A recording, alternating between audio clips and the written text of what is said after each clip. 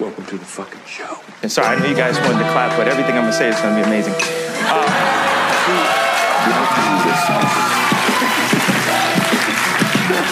How do you pay, man?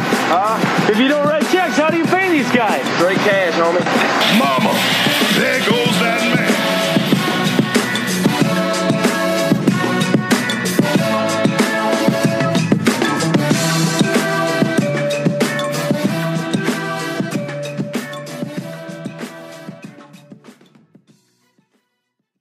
Hello and welcome to episode 90 of Carson Sack Podcast, where we talk balls. After 2 weeks off, it is so good to be back. There was some travel, there was some re-energizing during those 2 weeks off.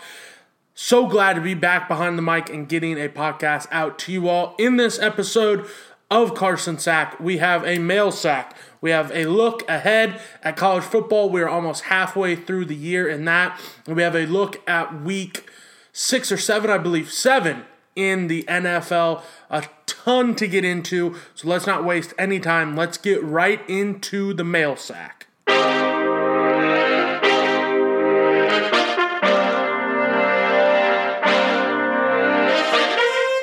Our first question this week comes from Connor Barnes, who asks, so asking are the Cards back 2 weeks ago was premature. I personally think it's time for Satterfield to go back to Boone County, North Carolina. If he was fired, who should be the first guy the Cards try to hire? Connor, I appreciate you sending this in. And was it a bit premature at the time? No. But looking back in hindsight, yes, maybe a bit premature. But Louisville still owns the state of Florida. We can definitively say that. The issue with the Satterfield stuff is I really don't think, barring just a total collapse down the stretch here from the Cards, that he's going to get moved on from. I think they're going to give him at least one more year, and I think that's a good thing. He still needs to see some of, quote-unquote, his guys really get in there and be able to maybe establish more of what he wants to do. It'll be interesting to see if when his guys get on defense, because that seems to be a big thing with them, their front seven being extremely undersized and getting pushed around. It'll be interesting to see when he gets his own quarterback in there, what that'll look like. His teams at Appalachian State were good on offense when he was there, and I think maybe they give him another year to really assess things and get his guys in there and just see what really they all have with Satterfield there as the head coach. If they were to move on, I think a name that jumps right to the top of mind is Brom from Purdue. That would be a flashy, get people in the seats higher, the hometown kid, Trinity football player, all this stuff, coming back home. They tried to lure him away a couple years ago when they hired Sat from Purdue, and they couldn't get that done. I understand Purdue just beat Iowa, but I think at the time when they were trying to lure him, he had Rondell Moore and David Bell as incoming freshmen, or they had committed and they were a year away, and the program seemed to be a bit higher. Yes, at Brom being there, they've upset 2 number 2 ranked teams, Ohio State a few years ago, Iowa this past weekend, and they're trending in the right direction, but have we kind of seen probably the peak of what Purdue is going to have to offer under Brom? I think so. I just can't imagine them getting any better and like contending for a Big Ten title. They can be a good team, and I think they have had talent through there at Purdue and been a good team and been a team that can upset the Ohio States, the Iowas, the Michigans, and things like that in that conference, but I think that's probably their ceiling. I think that's a name that you would hear a lot that would get jumped to the top of the line. I have no clue if he would even want to come, but Jamie Chadwell, the Coastal Carolina coach, he's young. He's had 2 great seasons back-to-back. I don't know if other big-name programs would be calling his way, or if he would need to go to a Louisville, like a prove it, like do it at a step above where you're at level. I think Louisville will be a good place for him. You can also look at Billy Napier, the Louisiana coach. He tried to get lured away last year when there were some job openings. He committed. He liked there at Louisiana, so I think he would be tough and a guy that doesn't really have any connection there. Another guy, Eli Drinkowitz, SEC Missouri's coach. I don't think you're going to get him to make a type of lateral move. The Sean Lewis from Kent State, I like him. I want to say Jeff Hafley, but again, I think that's another lateral move from Boston College, and I think he is poised and destined to be a head coach at a top-level Power 5 school, and right now Louisville just isn't that. Will Healy at Charlotte could be another guy that you can look at. Charlotte's been improving from year to year. I personally, you get on the phone, call Coach O, see what he's doing, see if he wants to take a swing at things. There's a ton of options out there. It's just, I don't think that move off from Satterfield is going to come as soon as some people are hoping in the Cardinals fan base. But there's a ton of people out there that can do that job and re-energize this program. But I think we are probably a year and a half away from that actually happening. Our next question comes from Maeve Armstrong, who asks, what is my opinion of Kourtney Kardashian and Travis Barker and their ring opinion and relationship feedback, etc.? Extremely happy for both of them. They've only been dating or together publicly for at least 10 months. Who knows how long they had been seeing each other, going on dates, doing whatever in secret. Probably closer to a year, if we're being honest. Happier for them. You can't put a timetable on love. Some people it takes 10 years. Some people it takes 10 months. It's totally fine. If she is happy, good for her. It's crazy to think that so many people are rushing to get married and everything like that. And Kourtney is, I don't know how old is she's 40s or so, I bet. And she is just now getting married. That's totally fine. That's a totally acceptable thing.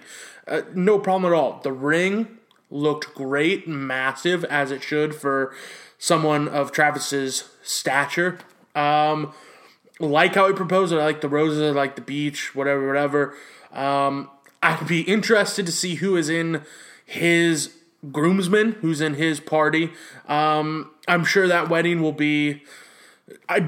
I'm almost willing, I bet you any amount of money that she wears a black dress rather than a traditional white one to that wedding. Just, I like them together. The only thing I will say is I'm kind of tired of the imagery that is going out with those two and Megan Fox and Machine Gun Kelly as those four together and how they're portraying themselves. I'm kind of sick of that, but tying that back in, I think it's, for her to wear the black dress is this new off-the-wall, edgy Kourtney Kardashian, so I bet she does that, but happy.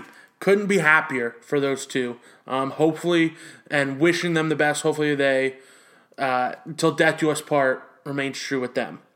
Our next question comes from Polly Marino, who asks, who has produced better talent, Dortmund or Ajax? Ajax. Easy question. Moving on. Trent Revelette asks, when do you plan on becoming a heel? And when said heel turn is made, what is your first act? Trent, we have been talking about a heel turn for years now. I think right now is probably not the best time to turn heel. Given the grand scheme of things, we are coming up on the holidays. That would be a massive time to turn heel. There's going to be so many people in town for the holidays that you haven't seen in a while, and if I were to start acting like a total fucking asshole, then things could be perceived the wrong way, people could be rubbed the wrong way, and people's opinions of myself could be changed, and I really don't want that. So while the heel turn would probably never be expected around the holidays, and that would be a great time to cash in on that, to really cement this heel turn, just probably not going to happen within the next couple months. If anything, I think we plant the seeds potentially around February and March, and we let those seeds grow and grow, and before next summer, we turn heel. My first act, I have absolutely no idea what that would be. But luckily, if we follow this timeline, I have plenty of time to think about that. If anybody has any suggestions, if Trent, you have any suggestions, I know we'll be together on Saturday. You are welcome to throw any suggestions my way because you can clearly tell I need them because I'm a bit lacking in that. But the heel turn is going to happen at some point. We just don't know exactly when. The next question comes from Jack Muldoon, who asked, thoughts on UK being ranked 10 and the Buckeyes being 17th. He is referencing the AP poll, the preseason poll that came out for college basketball. I think there's a ton of talent in that top 10. If you look at it, you have Gonzaga and UCLA leading the way at 1 and 2, returning a ton of talent. Kansas, who was always good, but I feel like they're always a little sort of overranked. Villanova with Jay Wright, they are always dangerous. They come in at number 4. Texas and Chris Beard like what he has. Michigan returning a ton of talent, and Juwan Howard really proven last year that he was able to recruit and coach on a big level, brought in a ton of guys in through the transfer portal that were key members of that team. The team for me that I think maybe ranked a little high right now, they might struggle at the beginning part of the year, but I think come February and March is really going to turn it on, is Purdue. I love what they bring back with Ivy and a ton of other talent. I like them a lot. Baylor, I think in a tough Big 12 this year, they might regress a little bit and not be a top 10 team at the end of the year, but will be around. Duke, obviously, always being around the top of the rankings. 9th, a little low for them, but particularly what you asked about Kentucky, I think this is a massive prove-it year for them. They have a ton of talent coming in like they always do. It'll be interesting to see the developing new style that Cal is sort of trying to implement with this team. There's a ton of guards. You have Wheeler coming over from Georgia. You have Grandy, however you pronounce his last name, coming in as well. You have Mintz coming back. You have Ty. There's a ton of talent and a lot of guys that can just play sort of positionless basketball on the perimeter. Then you have Oscar coming in from West Virginia, a big, strong, powerful center that I feel like a lot of Cal's best teams, and I've said it once, I'll say it again, his best teams had that big, dominant guy in the middle. You can look at Anthony Davis. You can look at Karl Anthony Towns, Bam Adebayo. I'm not saying Oscar's on that same level. I'm just saying that a post presence like that, even PJ Washington, a post presence like that is needed, and his best teams have had that. Also want to mention Keon Brooks coming back. He's looked great, apparently, so far in the summer workouts and the summer camp. Bryce Hopkins, the freshman as well, he's looked very good. The 6'6" guy coming in. So a ton of talent. They're young, but they're not all young, if that makes sense. There's guys on the team with Wheeler and Mintz and Grady and Brooks and Oscar who have played in big games, big moments, big conferences that these young guys, they don't need to probably be rushed along like Kentucky teams have in the past. Like, Kentucky always has a fairly decent non-conference schedule. They play in the Champions Classic, and they play in that, like, tip-off game every year where they play either, like, Kansas or Michigan State and Duke, and sometimes the Kentucky players aren't really ready for that right out of the bat as their first game. I think in this one, they play Duke, I believe. It's not even for just that game, but the games following that, the first couple months, where the freshmen coming in aren't going to need to be rushed because there are these upperclassmen, experienced guys with big-time playing experience that they can shoulder some of the load and help acclimate these freshmen to college basketball.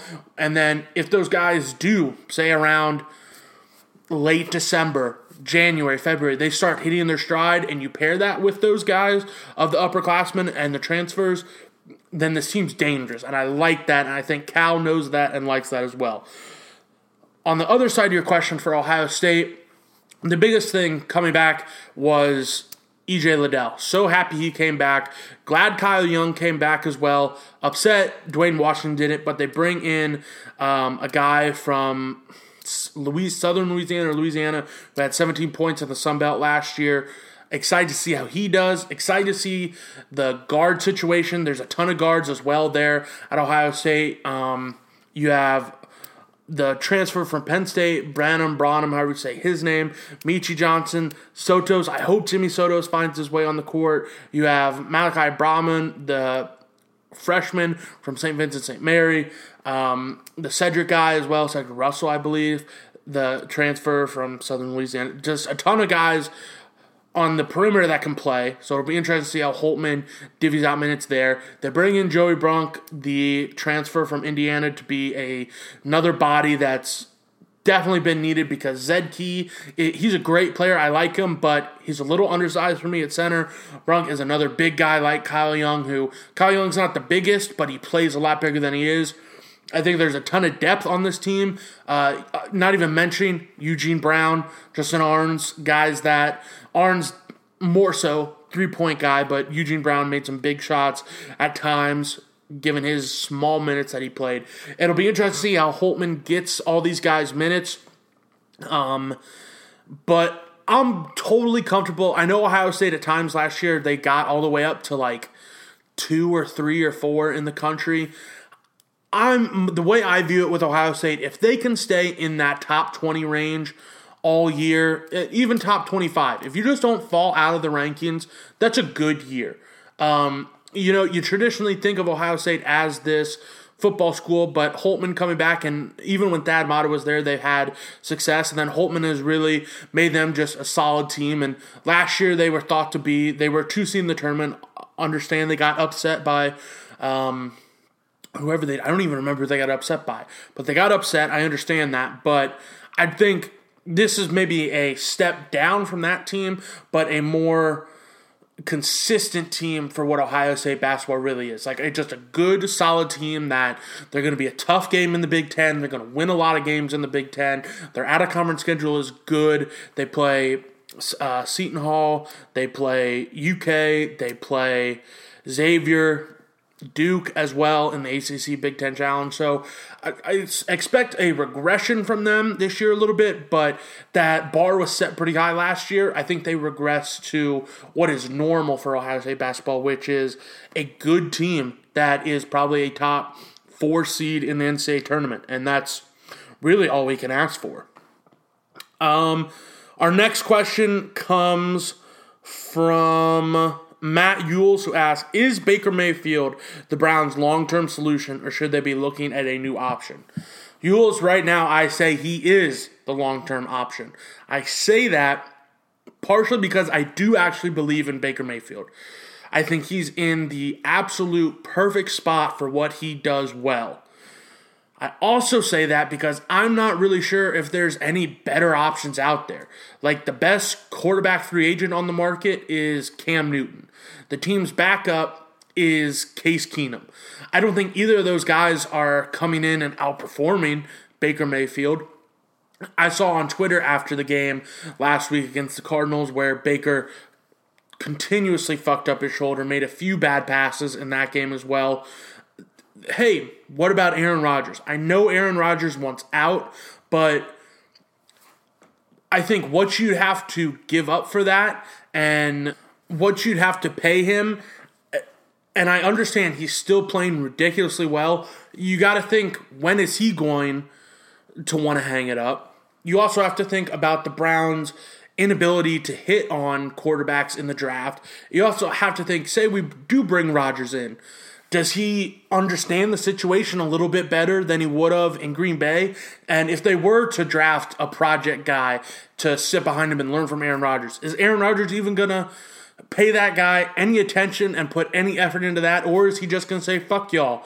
Like, I think that is just a can of worms that if he were to be brought in, I think he would have to win them a Super Bowl for it to be justified for him to be brought in. And I understand that's like the expectation if you do bring him in, but I think there are so many questions that would need to be answered if you were to bring him in that I just pose that it seems more like a headache than a real solution. And it's not for the on-field play because I know Aaron Rodgers is still good.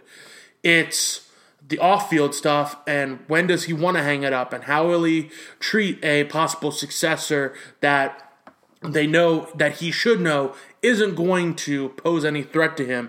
Like, we will if they were to trade for him or get him, they're certainly going to let his contract, they're going to keep him through his contract. That's another thing. You take on that contract, Baker still is on his rookie deal.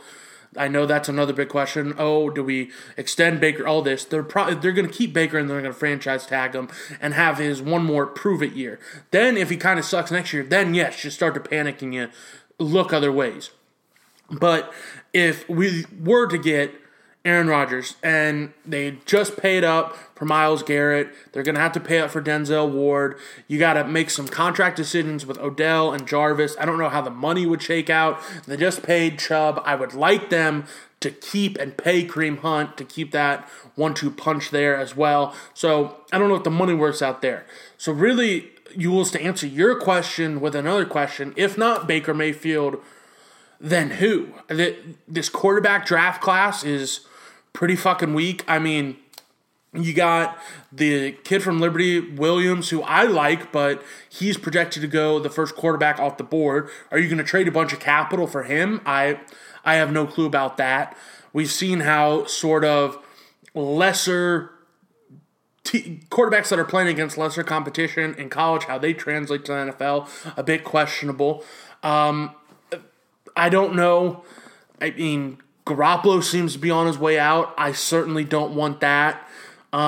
There's just not a ton of answers besides Baker Mayfield. And Baker Mayfield has shown that he can win games.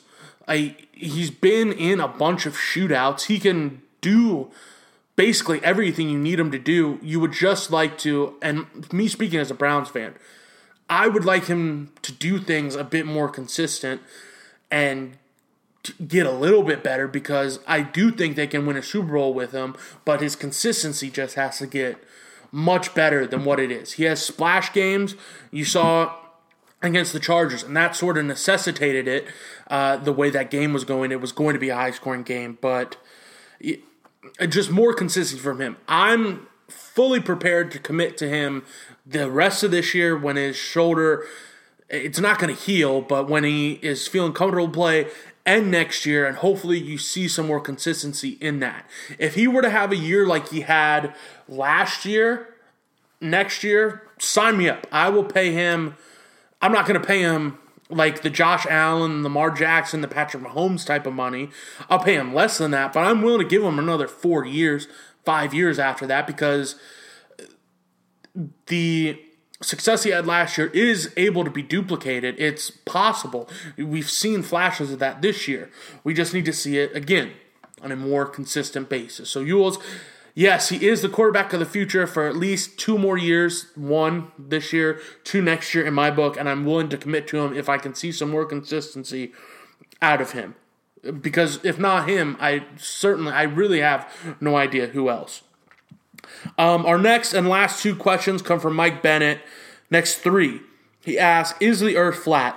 It is not. Anybody that tells you it is, I think they are just, they're either doing a bit or they're just dead wrong. It's been proven it's not. I have no clue how else to tell you that. His next question, should kicking extra points be eliminated from football? What extra point system could replace it? I don't think it should be replaced. I like it. The only thing I could think that you could do is you could have the 1-point conversion. It would be an offensive play run by the offense from the 1-yard line. And then if you're going to do a 2-point conversion, I think you got to move that back to like the 7-yard line or the 10-yard line if you're going to have that 1-point conversion be from the 1-yard line. But I want to keep kicking in it. I want to keep all the special teams in it. I really dislike how some people are also suggesting, hey, we just take the kickoff away and we just start the teams on the 25-yard line. I absolutely hate that. I think it takes away from the game, and I think it also takes a ton of jobs away from people. You hear about guys that are special team lifers that they go out and they bust their ass, and I understand they risk their health because some of those kickoffs are dangerous and the punts are dangerous. I 100% understand that, but that's a person's job, and you would be taking that away from them, and teams would obviously be smaller. It's just not something I want to do. I just don't want to eliminate one of the 3 phases of the game in special teams, and that being also the extra point and the kicking game. I don't want to get rid of that.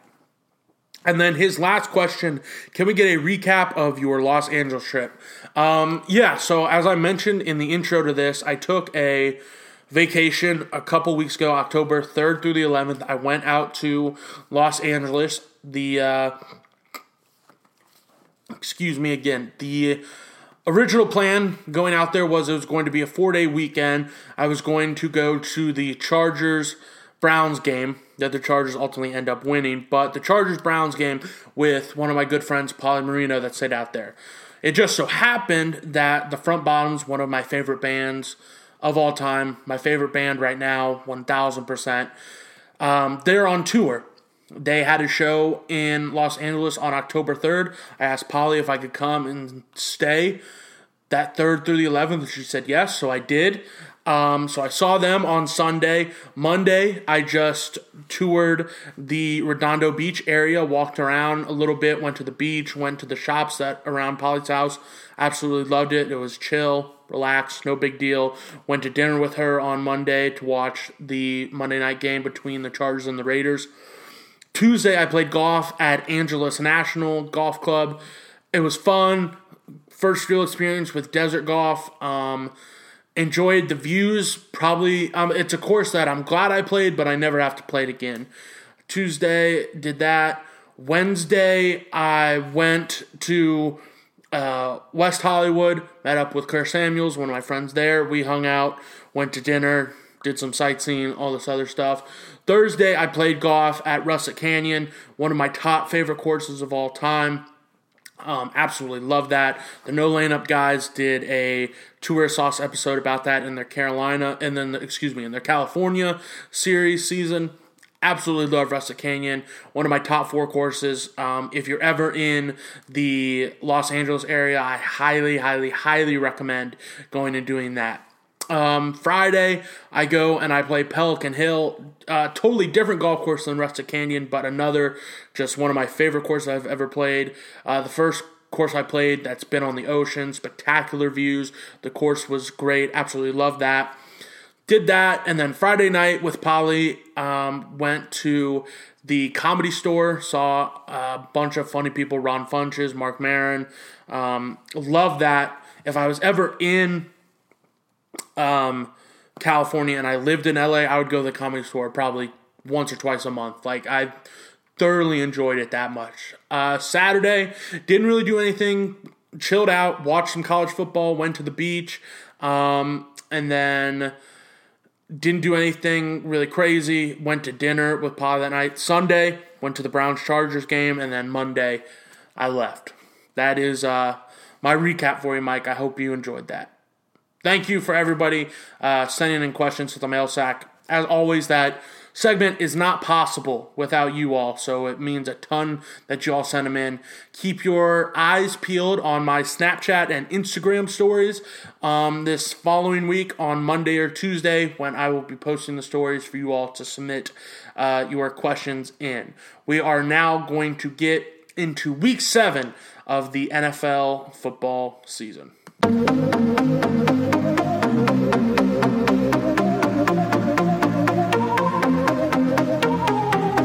We get started on Thursday night in a matchup between two teams going the wrong way. The Broncos and the Browns, both teams sitting at 3-3. The big story in this, Baker Mayfield going to be out after re-injuring his shoulder. Nick Chubb also going to be out. Kareem Hunt also going to be out. Jarvis Landry could possibly come off the IR. That remains to be seen. They still have until 4 p.m. tomorrow, do the Browns, to activate him. Odell is looking like a game-time decision. Teddy Bridgewater is questionable for the game with a foot injury. There are injuries all over the place in this. I think this is going to be a real ugly game. I still think it's going to be a good game. Like, it'll be entertaining and probably a close game. Case Keenum's going to get the start for the Browns. He knows Stefanski's system. He was there with him in Minnesota. It'll be interesting to see what they do and how they do it. It'll be interesting to see how Dearness Johnson, that running back, does for the Browns. With the Broncos and them on offense, they have a decent run game, but the Browns have been fairly good against the run. The pass game is what has really sucked for them, again, like defending the pass, but Teddy Bridgewater doesn't really strike a ton of fear in me. I've taken the Browns a lot on the sack picks recently, and they've let me down. They're not a sack pick this week, but I do think they ultimately beat the Broncos. And it's sort of a mini bye situation with the extra couple of days. It'd be a 10-game break before their next game. Rest up, get all these guys fully healthy, and then hopefully this can rejuvenate this Browns team that is really, they've lost their last two, they're going the wrong way. Hopefully that rejuvenates them and they can attack the second half of the season with some rejuvenated spirits. The next game I want to look at is the Washington football team going to the Packers. I just like the Packers in this one. The Washington football team's defense has been one of the biggest disappointments this entire year. I don't think that offense is going to be able to score with the Packers, and I don't think the football team's defense, who hasn't really shown any signs of being how good they were last year, is going to be able to slow Rodgers down. Heineke for the football team, 9 touchdowns, 6 interceptions. Gibson has been dealing with some injuries. He's been playing, but hasn't been full percent. McKissick has been the primary guy there, getting more percentages of the plays out of the backfield. And then Terry McLaurin, again, the bright spot for them all year, 3 touchdowns on the year, 428 yards. But you compare that to Davante Adams, only 2 touchdowns, but 668 yards. Rodgers, 12 touchdowns. Excuse me, I just burped. Whoa. 12 touchdowns, 3 interceptions. The defense for the Packers, sort of getting better. That secondary is still a bit questionable, but I don't think Washington has enough to exploit that, especially in this game. The Packers possibly getting all-pro left tackle Bakhtiari back as well. That could be massive to deal with the pass rush that the Washington football team sort of has. I think the Packers win this one pretty comfortably. The next game, we have the Chiefs going to the Titans. To me, I think the Chiefs win this. I don't think the Titans come out and it's a total letdown game after the big win on Monday night against the Bills, but sort of something like that. If you go a couple years back and you look, the Titans started out the year, they were 2-4, I believe, and they faced the Chiefs, and the Titans had a bye week the next week. I understand the Chiefs this year don't have a bye coming up, but it sort of propelled them. The Titans did. They won that game a couple years ago, and it propelled them to the AFC Championship game that year. I am not saying it's going to go exactly like that, but I can see the Chiefs sort of definitely winning this game, but then this sort of being a turning point.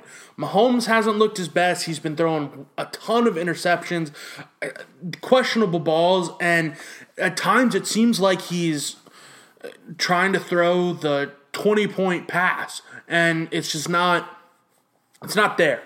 The Chiefs' defense is questionable. I was sort of surprised by that. They had a ton of pieces returning from a defense that was sort of bend, don't break, but got them to a Super Bowl. Understand, in the Super Bowl, they got shredded, but a defense that had pieces to be better than what they're showing so far. I'm not really concerned about Tannehill exploiting any weaknesses with this defense. The Titans' offense primarily this year has been Derrick Henry and what he's been able to do.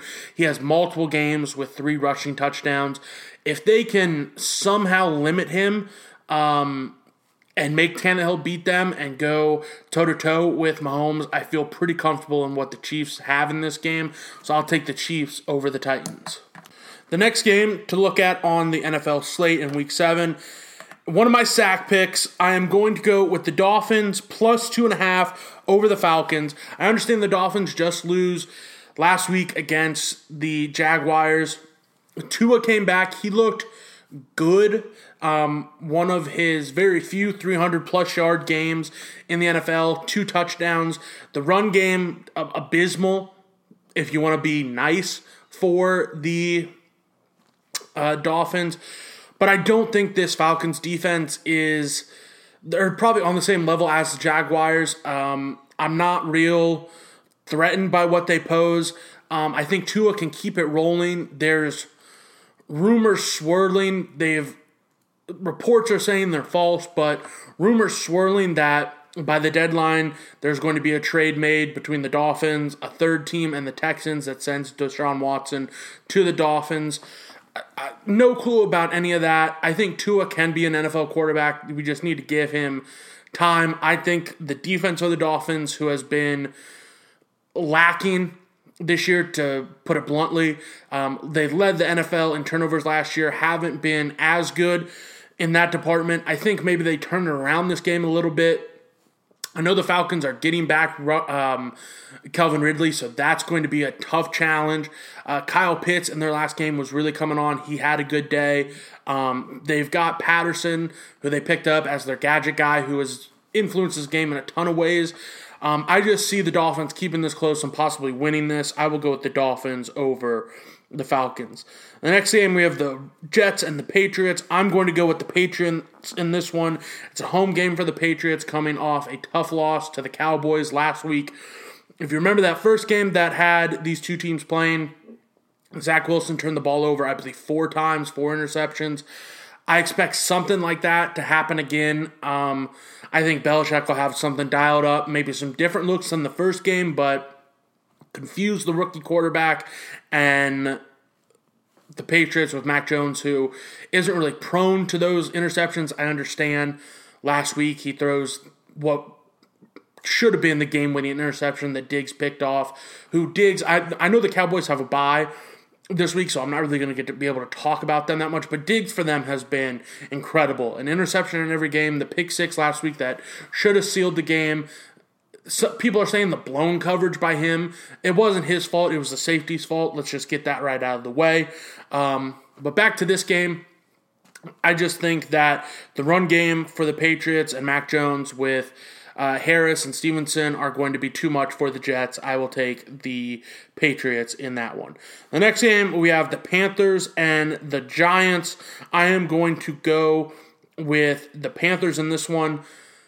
Panthers, again, another team like the Browns and the Broncos on the wrong end of a couple losing games recently. They battled back last week against the Vikings. They ultimately lost that game, but the offense doesn't look as great without Christian McCaffrey. Darnold's interceptions have gone way up since McCaffrey has been out, but Hubbard's done a pretty decent job filling in. 281 yards and a touchdown in McCaffrey's absence. The Giants are going to be able to get after Darnold, I feel like, but I don't think with all the injuries that are on the offensive side of the ball for the Giants with Barkley and Tooney and a couple other receivers that the Giants are going to be having enough firepower. And I think Slayton or Galladay and Barkley were practicing today. If they do play, I still think the Panthers, who their defense has been a bit of a surprise, and they get Gilmore back for his first game this year after IR and getting him from the Patriots. It'll be interesting to see how he does in his first game. But I like the Panthers in this one. The next game is a sack pick of the week, the over of 47 in the Cincinnati-Baltimore game. I think this is going to be a up and down track meet, but in two very different ways. I think the Ravens are going to be able to run however they want to on the Bengals, and I think the Bengals, against a tough Baltimore defense and a good secondary, I think Joe Burrow is trajectory-wise on pace to be a top 7, top 5 quarterback in the NFL for years to come. With Jamar Chase, Tyler Boyd, T. Higgins, Uzama, Mixon, Evans, a ton of guys that are there. I think there's going to be a ton of points being able to be scored. The game being in Baltimore does help me a lot with making this pick. I think the Ravens do beat the Bengals, take over that top spot, and cement themselves in the AFC North, and they continue to win. I'll take the Ravens over the Bengals. The next game, a game that I am really not that interested in, the Eagles and the Raiders. Raiders 3.5 favorites. This is not a sack pick or anything. The Raiders are due for like a weird clunky loss or something. Some people thought that was going to be last week with the Broncos. Maybe it's this week. I'll take the Eagles over the Raiders. Jalen Hurts so far this year looking decent. I know that last game was a bit difficult. They go and they play the Buccaneers on Thursday night, 12 of 26, 115 yards, 1 touchdown, but rushing in that game, 44 yards and 2 touchdowns for him on the ground. He's dangerous. The Raiders are probably going to get after him. He's probably going to need to make some plays with his feet. I'll take the Eagles over the Raiders. Next, we have the Lions and the Rams. Jared Goff revenge game. I've had this game circled on my calendar. I cannot wait to watch Jared Goff go back and probably lay an egg against his former team in the Rams, but God, I hope he balls the fuck out. He probably will not. I'm going to take the Rams in this one, but it's 15 points. That's a ton of points. I understand, the Lions just aren't good, but they're Campbell, the Lions head coach, calling out Goff this past week, saying he needs to see more from him. It sort of just writes itself. I'm talking myself into Lions money line, and I really shouldn't. I'll take the Rams, but if you catch me on Sunday and I'm talking about the Jared Goff revenge game and the Lions winning, just know I fully convinced myself that that's going to be a real thing and it's going to happen. But right now, I'm going to go with the Rams. Next game, another huge spread. The Cardinals, the only undefeated team in the NFL left, 6-0, hosting the Texans. Tyrod Taylor is going to be back for the Texans sooner or later. I think they're a much better team with him at quarterback than Mills, but I don't think it's this week. Short and sweet of it, I am going to take the Cardinals. And you got the J.J. Watt revenge game. Big for him. I bet you he has a big day. I bet you he probably catches a touchdown pass from Kyler Murray as well. I'll go with the Cardinals. If there's a prop bet, will J.J. Watt score? Take that. The next game, this is my last sack pick. I'm going to go with the Bears getting 12.5 points against the Buccaneers. Justin Fields, since coming in, hasn't wowed anybody. They beat the Lions. I don't think they've used them totally correctly, but the secondary for the Buccaneers is banged up. It's going to be imperative for that shitty Bears line to somehow protect Justin Fields. We saw last week how with a mobile quarterback they struggled. Maybe Justin Fields is able to hurt them on the ground just like Justin Hurts did. If not, I think he can have some success through the air. But I'm really banking on the Bears defense and that front seven, especially the defensive line, to get pressure on Tom Brady to cause some issues to make this 12.5 thing work. I think the Buccaneers win, but I'm hoping to God, because of the sack pick, that the Bears are able to cover that 12.5. 12.5 is a lot of points for I think the Bears are competent. If you ask me, are the Lions competent? I'd say, The Texans, The Lions getting 15, Texans getting 17.5. Those are big. Yes, I get it, but not that competent. But the Bears, I think they're decent enough to be able to cover that 12.5. The Sunday night game, you have the Colts going to the 49ers. The 49ers off their bye week. The Colts, after beating the Texans pretty decisively last week. Some injuries for the Colts with Paris Campbell, who was coming on as of recently, going back to the Monday night Baltimore game, and then this past week against the Texans, catching a bomb for a touchdown pass. I'm going to take the 49ers to beat the Colts. I think the front seven on the defense side of the ball for the 49ers is going to be able to get after Carson Wentz. When he's pressured, he holds the ball too long, he gives up fumbles, he throws interceptions. It'll be interesting to see if maybe the Colts can get Jonathan Taylor going and take some of that pressure off of Wentz, and they can use some play action. The Colts defense is good, but I think Garoppolo coming back, I think he's going to be the starter. His calf injury seems to be manageable, and he's been dealing with it. I think Garoppolo and the run game that Shanahan will have dialed up is going to be able to neutralize what the Colts do well on defense. So I'm going to take the 49ers. And then the Monday night game, this is probably going to be a fucking weird, controversial ending type game. You have the Seahawks hosting the Saints. You have Geno Smith because Russell Wilson's finger and his surgery. And you have Jameis Winston. I'm going to go with the Saints. I think that defense is good enough to cause problems for Seattle with Geno Smith. It's going to be interesting to see what Jameis Winston shows up. He's had some games with 4 touchdowns this year, and then he's had some games just not very good at all.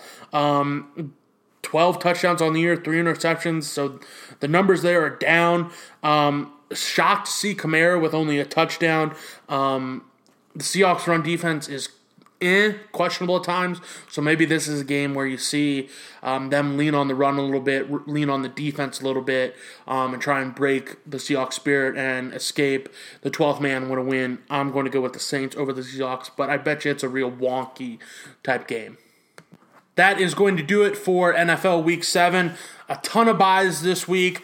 In the fantasy land, they're calling it buy-ageddon. A lot of good teams on break this week, let's just put it that way.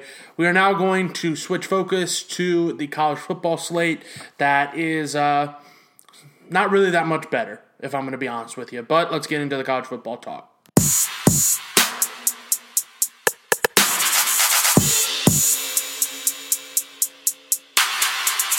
We start the Week 8 college football slate off with a big game on Wednesday night. Coastal Carolina tonight going to Appalachian State.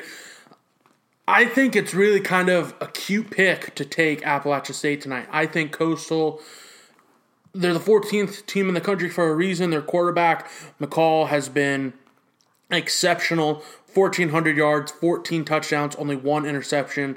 Bryce for Appalachian State, who they're primarily a running team. They like to have long, sustained drives. I understand that, but he's at 1,400 yards as well. Only 8 touchdowns, but 5 interceptions. So if the Coastal defense is able to get after him and get some turnovers, I like Coastal in this one. The game plan, I think, for probably Appalachian State in this, just hold the ball as long as you can and just hope for the best. But I still think Coastal wins this game. You can listen to this tomorrow morning or whenever you do listen to it and say, hey, you were wrong, and that's totally fine if Appalachian State does end up winning. Moving on Saturday, Ohio State goes to Indiana. It is just breaking that Indiana will be starting true freshman, 18-year-old Donovan McCulley instead of Penix. I think that's a real tough spot. It's a good thing that the game's at home for Indiana, but I think Ohio State's defense actually is improving. Maybe not in leaps and bounds like people seem to think it is, but that offense is definitely getting better for Ohio State. Stroud, with the week off that he had against Akron, comes back the next week against Maryland and plays extremely well. He's getting some Heisman buzz. Henderson on the ground, the true freshman, has looked great. The receivers obviously looking great. I think Ohio State wins this one hopefully comfortably. Indiana in the past has always given Ohio State some trouble. You look back last year, the final score indicated it was sort of a closer game than it really was, but a tough game. Ohio State's had some trouble going to Indiana in the past. Hopefully that is not the case this week. Hopefully that defense can continue to improve. I still think we're a couple weeks away. We're the 30th where they faced Penn State. I think that's going to be an ultimate test for them, for that defense. I just can easily see the freshman quarterback struggling against Ohio State's defense, and maybe some more steps are taken by Ohio State, but I'm still not 100% sold on them on the defense side of the ball until they face Penn State, they face Michigan State, they face explosive Purdue team, they face Michigan at the end of the year. I'd like to see how they perform against some better competition, but I don't think the components are there for Indiana. I think Ohio State wins that game. This is a week where, after last week, we had a ton of top 25 matchups. There are no matchups between 2 top 25 teams. So I'm going to go through and just list the games and of the bigger teams, because I think it's going to be kind of chalky this week. Cincinnati has Navy. I think Cincinnati wins that one pretty comfortably. Oklahoma and Caleb Williams after the benching of Rattler, who I'm just not about him anymore. Couldn't be. I was high on him, high on the Sooners coming into the season. I'm still high on the Sooners because I think Williams really is the answer there for them. They go to Kansas. That should be an easy win. Michigan hosts Northwestern. Maybe Northwestern keeps this one close, but Michigan probably wins that one. Illinois goes to number 7, Penn State. At Penn State, I don't think Illinois has a chance, especially with Bielema calling out his offensive line and his players. Screw that. Did not like that one bit. The next game, Wake Forest, 16 in the country, sitting at 6-0. They go to Army. I like Army a little bit in this one. I really think that the service academies and that triple offense they run, the mid-tier teams like Wake Forest,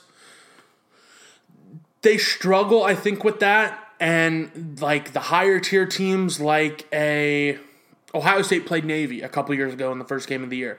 I think the good Power 5 teams with a ton of athletes, I think their athleticism is just able to overcome the system for like an Army or a Navy. I don't think Wake Forest necessarily has like those standout guys. I like Army to keep this one close, maybe even pull off the upset. The line's only Wake 3.5, so some people are thinking that. Just keep an eye on that one because I do think Army has a chance to win that.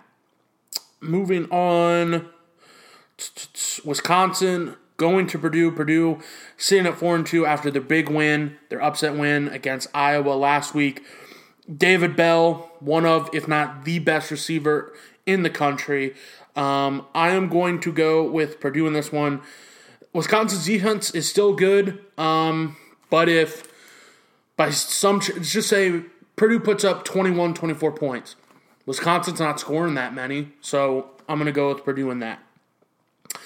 Next game, we have Oklahoma State going to Iowa State. Oklahoma State escaping last week against Texas. Keep an eye on this one as well. Iowa State's a 7-point favorite in this one. I definitely think they can pull off the upset. Next game, Oregon going to UCLA. Again, keep an eye on this one. UCLA, a 2-point favorite in this. Oregon struggled last week against Cal at Oregon. Don't like that at all. And DTR, Dorian Thompson-Robinson, one of the most electrifying players for UCLA and the country. Sitting at 1,400 yards, 13 touchdowns, and 2 interceptions.